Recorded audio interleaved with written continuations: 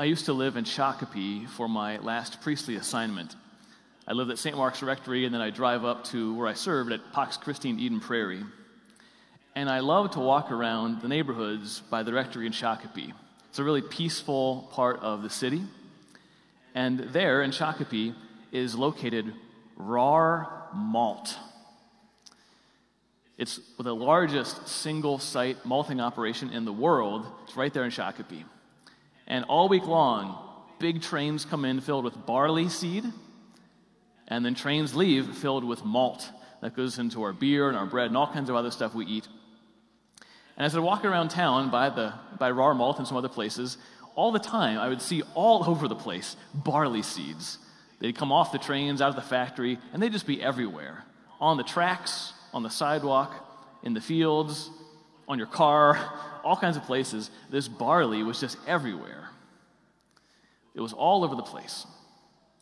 And sometimes in the summer and the fall, you would find some little stalks of barley growing up and bearing fruit in the most random places from those seeds that have been scattered. Seeds is the name of today's message in this 7-week homily series called Harvest. We've been talking about evangelization because the harvest is abundant. And who are the workers for this harvest? Friends, who are the workers? We are, you and me, are co-workers with Christ to bring in the harvest. To evangelize simply means to bring in the harvest of God's sons and daughters He's already been growing. The first thing I want you to notice about this parable today, before we even get to the different kinds of soils, is just how much seed the sower is scattering around. Like, it seems like if you're a farmer, you'd want to just only sow the seed in the good soil, in that deep, rich, black, North Dakota loamy soil, right? Seed's expensive, especially in biblical times. But it seems like the sower is just kind of happy to have this seed scattered all over the place. On the path, on the rocky ground, where there's some thorns already growing, and of course on the rich soil. This sower, of course, represents Christ Jesus, sowing the Word of God.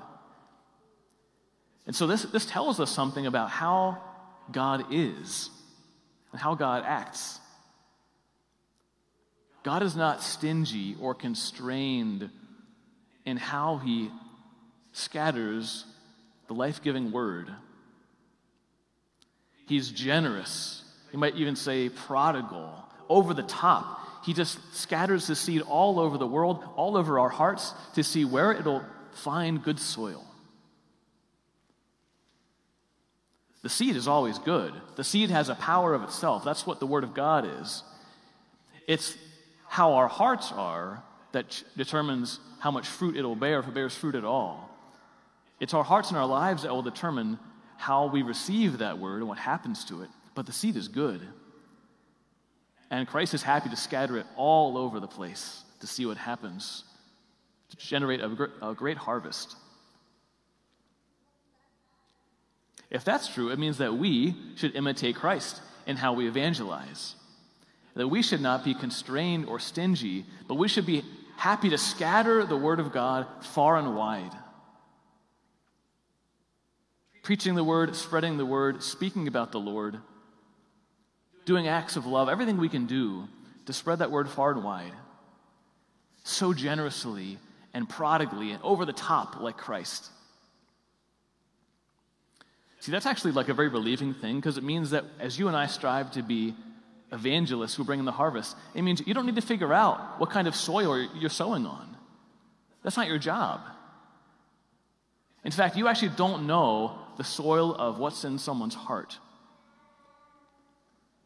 You might have someone who goes to church very frequently, but when the Word of God as a seed comes to them and invites them to go deeper in their faith, invites them to really take a new step in their faith, they may become stone cold resistant to that. I don't want to go there. I'm fine. I like where I am. They may be unfruitful when that word comes to them, even though they're in church. And you may have someone who says that she's an atheist, doesn't believe in God. And when the Word of God as a seed comes to her one day, for some reason, it comes into her. It has roots. It begins to grow. She begins to believe. She begins to trust God. Who knows when that seed will crack open and bear fruit? We don't know. We can't see that. And so we just scatter. We just sow the seed of the Word and leave the rest up to God. There's a beautiful quote from Thomas Merton that illustrates that. He was an American Trappist monk, a great writer. He said, "Our job is to love others without stopping to inquire whether or not they are worthy. That is not our business, and in fact, it's nobody's business. What we are asked to do is to love, and this love itself will render both ourselves and our neighbors worthy." We could kind of actually paraphrase that with evangelization and say, our job is to scatter the seed without stopping to inquire whether someone deserves it or not. And by scattering that word, by sowing that seed, God will make us and our neighbor worthy. The practical tool I want to hand on to you today, and this will be your homework, is very simple. Sow the Word of God. Sow the Word of God. Scatter the Word of God by knowing God's Word, by breathing God's Word, and by speaking God's Word. We'll go through all three of those. To know the Word, to breathe the Word, and to speak the Word. First of all, if we're going to sow the Word of God, we need to know the Bible. We need to know the words of God, know the words of Christ. Each day we should take time to read parts of the Bible, to read the Word. There's so many great opportunities like the Bible in your podcast, different kind of Catholic study Bibles. I admit that the Bible's hard to understand sometimes. So buy a study Bible that helps explain some of these things. You can join a Bible study. We have a Wednesday Bible study starting soon that's going to go through the book of Proverbs. Some great practical wisdom for godly living. Know the Word of God. Spend time with the Word of God. St. Jerome said that ignorance of Scripture is ignorance of Christ. As we know the Word of God, we fall in love with Christ more and more. We know where He goes.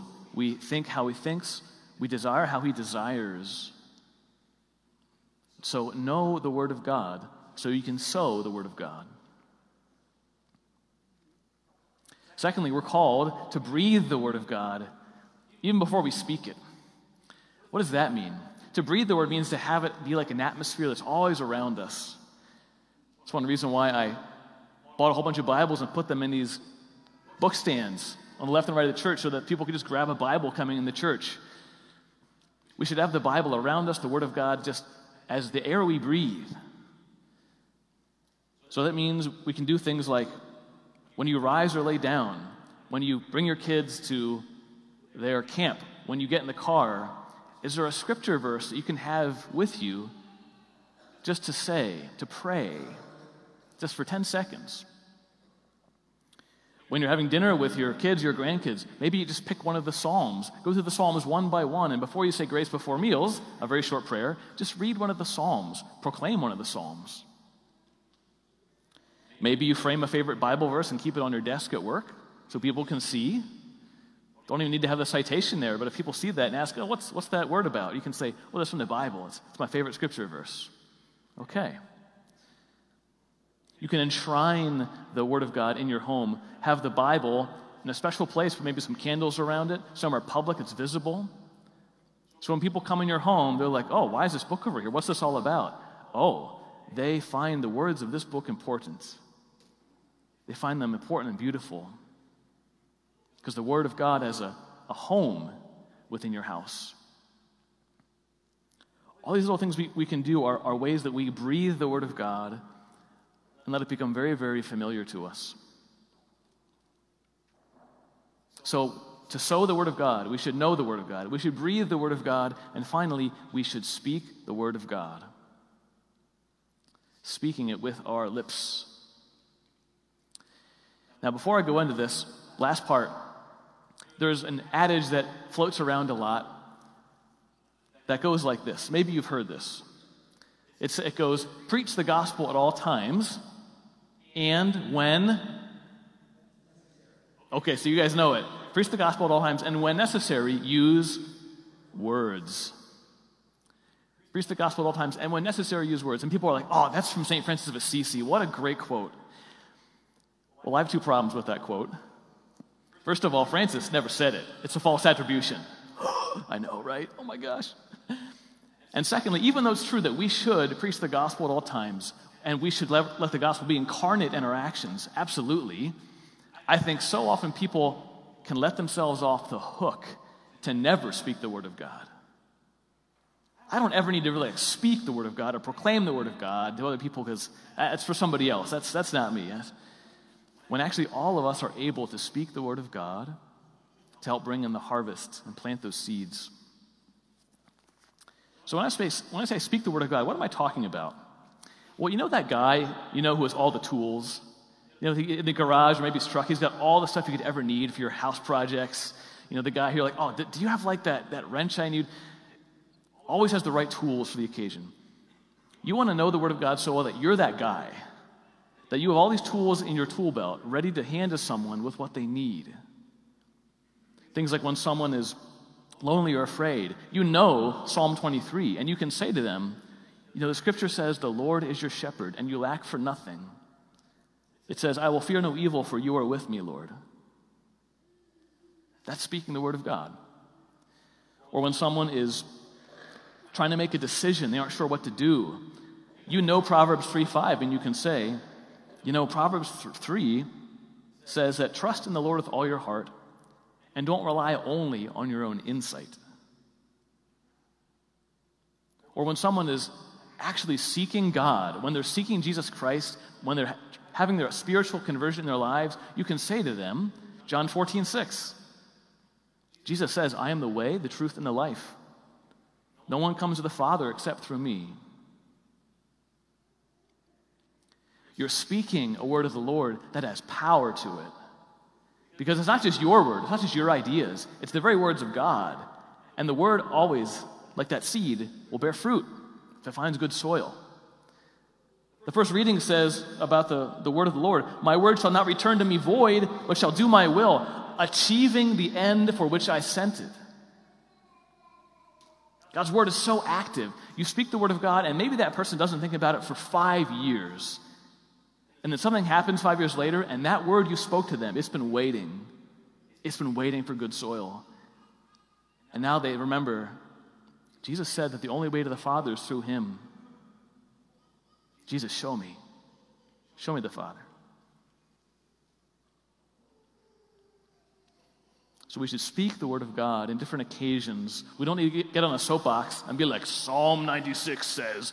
But just as you're with people, as you know people, as you're in the store, as you're going to work, be ready with those different tools that you can speak not just your own words, but the word of God in ways that people can really absorb it and find comfort and find trust.